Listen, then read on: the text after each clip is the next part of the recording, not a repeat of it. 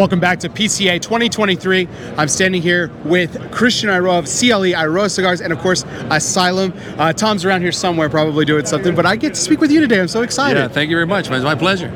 You've got it. Last year was such a milestone year for both the C.L.E. Eiroa and Asylum brands, but you got some amazing projects coming out this year as well. We're really excited about it. So let's kick things off. Right behind me, we got the C.L.E. PCA exclusive, and there's something very special about the interior of this cigar, isn't there? Yeah, what we did was every year we do an exclusive. Started 2021. After trying to get people back to the convention from COVID, so we started doing PCA exclusives, and it turns out a lot of other manufacturers were doing the same thing. So we've done a PCA exclusive for Eiroa and Asylum. This is the first time we do one with C.L.E. One thing that we're beginning to not explore new, something that's been around for a while, is Pinareño tobacco. This tobacco was the original tobacco that Tino Argudin brought from Cuba to grow in Honduras in '63. So it's the original stuff. It's been tough to grow ever since we have blue mold in Central America, so we keep looking for regions to grow the tobacco. So that one has some of it, and we also have some tobacco from South America because we're developing new farms out there. And this is the first time that we're doing one of the higher-end Connecticut wrap cigars. We use Connecticut from Ecuador. This cigar is going to be something special. You can only buy this one here at the trade show.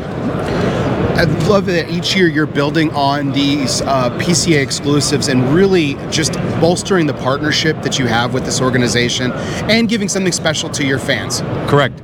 Listen, I think there's something to be said about retail store owners that really invest in their industry and come to the trade show. Vegas isn't a cheap town. Traveling is always expensive.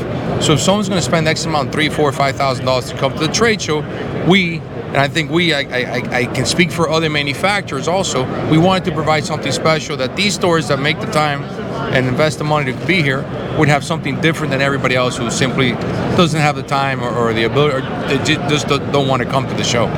Absolutely. Now I know like you mentioned, there's something very special inside the cigar. Again, it's the C.L.E.'s first time having a PCA exclusive.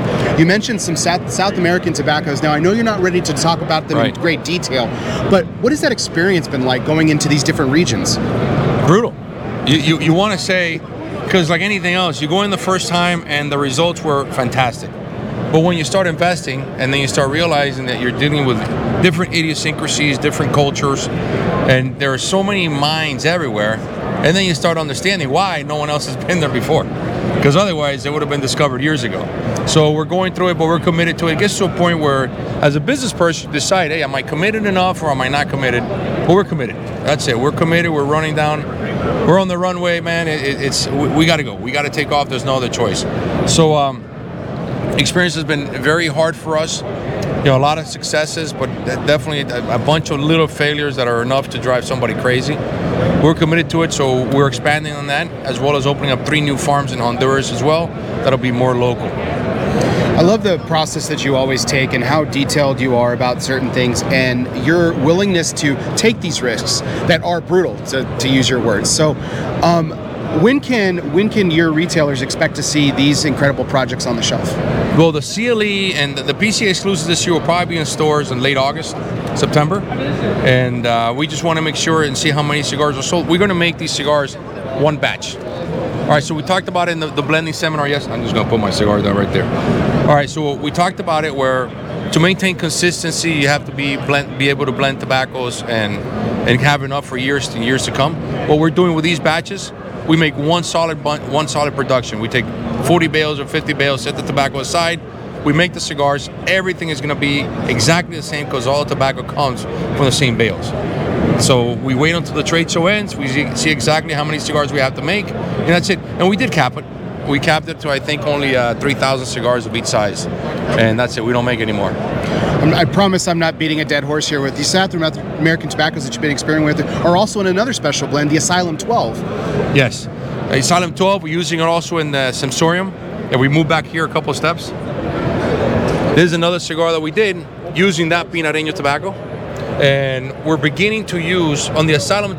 Now this one will have the Pinareño, but on the Asylum 12, that we're going to be using the South American tobacco, and I think the goal is to have wrappers also from South America and make sure the whole thing is South American.